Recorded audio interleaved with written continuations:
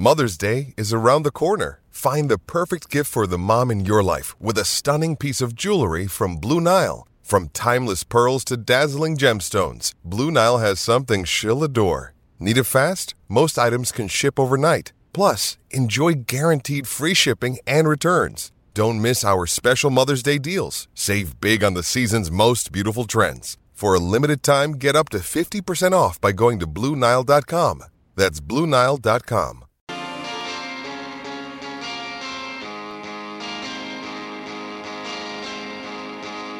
Master Builders Victoria members get access to a wide range of expert advice and support services. Dwayne's World with Dwayne Russell.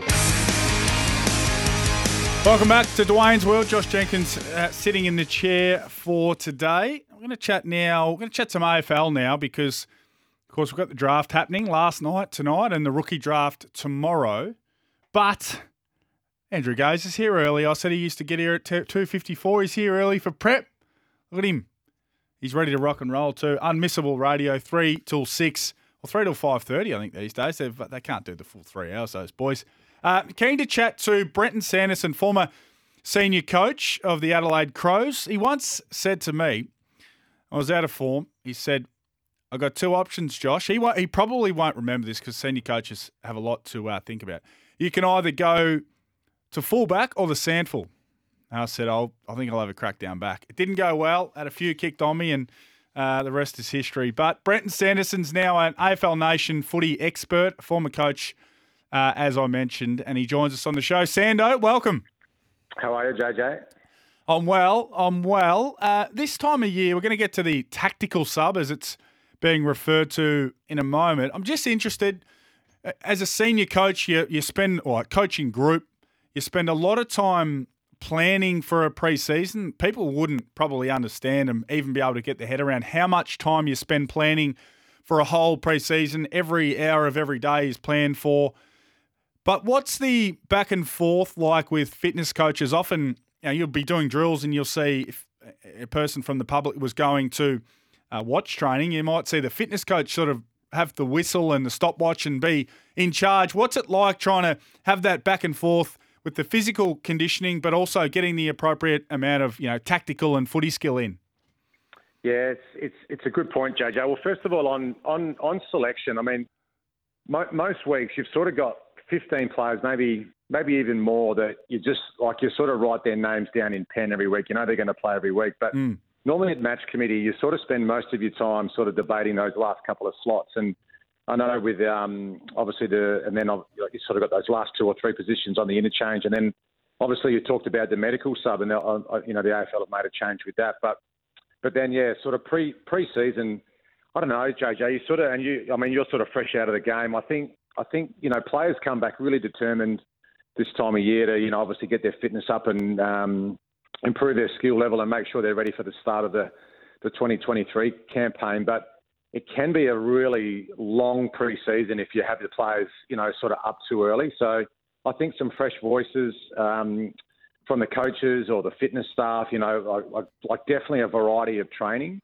Otherwise, you get to sort of mid-season, sort of that June, July period where we know here in Melbourne in particular, it gets really wet and cold and your body's sore and, sort of get that sort of emotional fatigue as well. So it's a real delicate balancing act when you come to planning pre-season and sort of how much work you do with the footies and how much you sort of spend getting the boys stronger and fitter.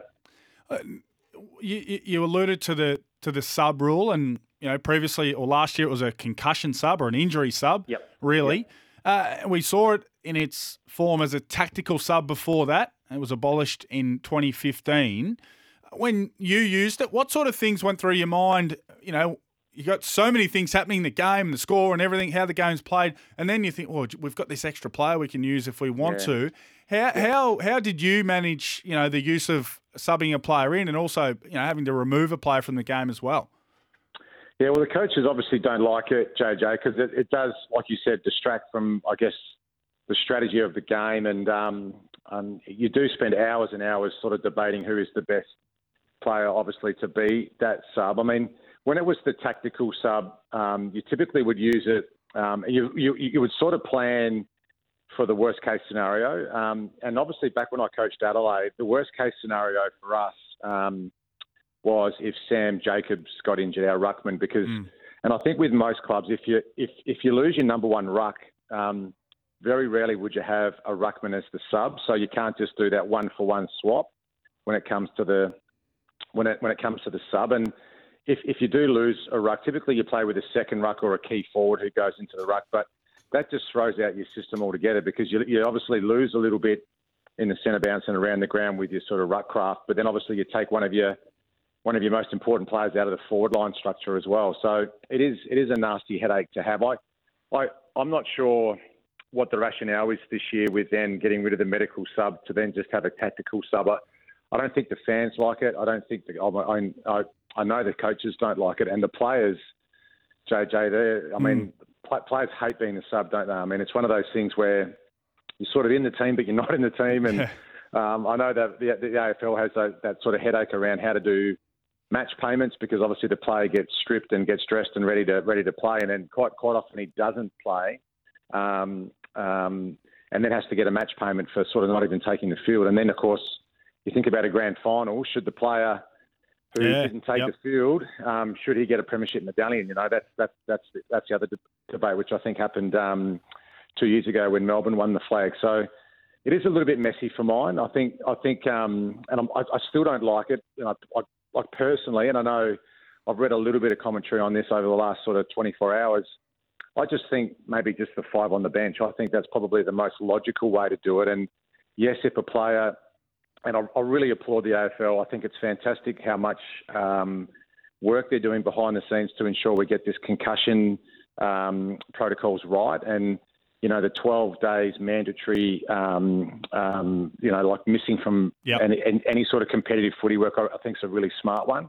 You know, I was the victim of a couple of nasty concussions when I played. And, you know, at the time when you're young, you sort of just want to play. And so I think that's a really smart one. But, yeah, I mean, if you lost a player with injury and then, you know, you had potentially missed a player with the concussion protocols and you're down to maybe 3 on the bench, I don't think it's a significant disadvantage with a team that's already got 5, especially if we still have that interchange cap, if it's 80 or 70 or 60, whatever it is. I don't think there's too much of a disadvantage with just having 5 on the bench. But I mean, where do we stop? Do we go to 6 or 7? Or I'm not really sure how we solve it without having more sort of problems to deal with.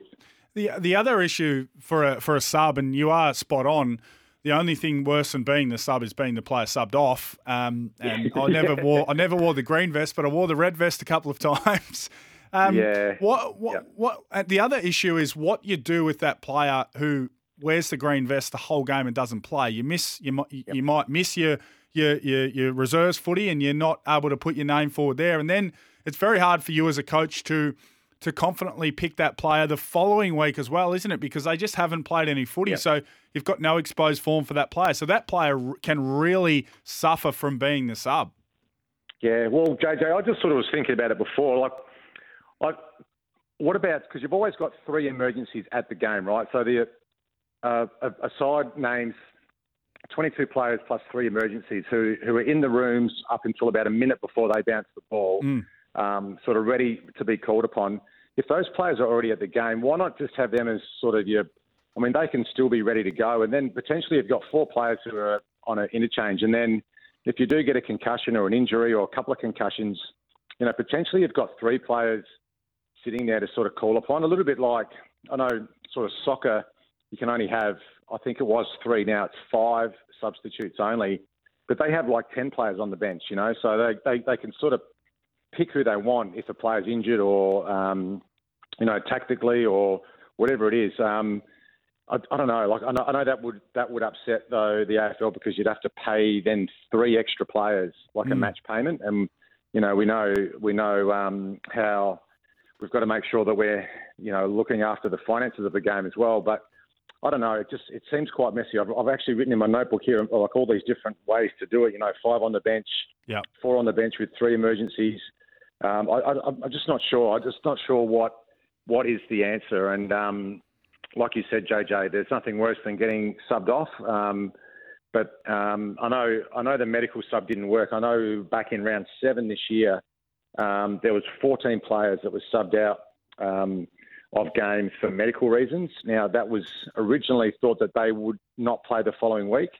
But back in round 7, when 14 players were subbed out, all of those players played the following week. So I can sort of see why the AFL has made that decision to not call it the medical sub anymore and sort of change it to a tactical sub. But yeah, it'll be interesting, and it's going to cause a lot of headaches how clubs are going to sort of use that and who the sub will be. But I just think the game's becoming more and more suited to those utility type players. You know, the ones that can play a variety of roles. Yes. Those sort of 185 or 188 potentially to 192 centimetre players that can play a variety of roles, whether it's midfield or wing or can float across half forward or come on and play sort of half back. I think the game's becoming more and more suited to those sort of utility types more than ever. I agree. Now, you won't have to worry about the subs and those types of things in your coaching duties this year. You're coaching the Baldwin Tigers. Pre-season underway. The local footy clubs seem to start pre-season before the AFL club. So are you guys in action already? Yeah, we are, JJ. We started last week. We're having a great time, mate. We're out there at Baldwin Oval on Mondays and Wednesday nights at the moment, just having a bit of a kick and a catch and a run around. But yeah, we had 58 players on the track on our first night, so we've got a great energy there at the moment, and yeah, it's obviously the community aspect of footy is fantastic. You know, the boys getting together and having a run around. Yeah, it's a really good time of the year. But yeah, I've got a great job at Mentone Grammar next year. I'm the director of sports starting in January, so I'm going to have a busy year coaching Baldwin and also working down at Mentone Grammar. It's going to be fantastic. Well, congrats on that. Good luck with Baldwin, and we'll hear you here across the season on AFL Nation. Brenton Sanderson, thanks for joining us. No worries, JJ. Plenty more on SEN after this.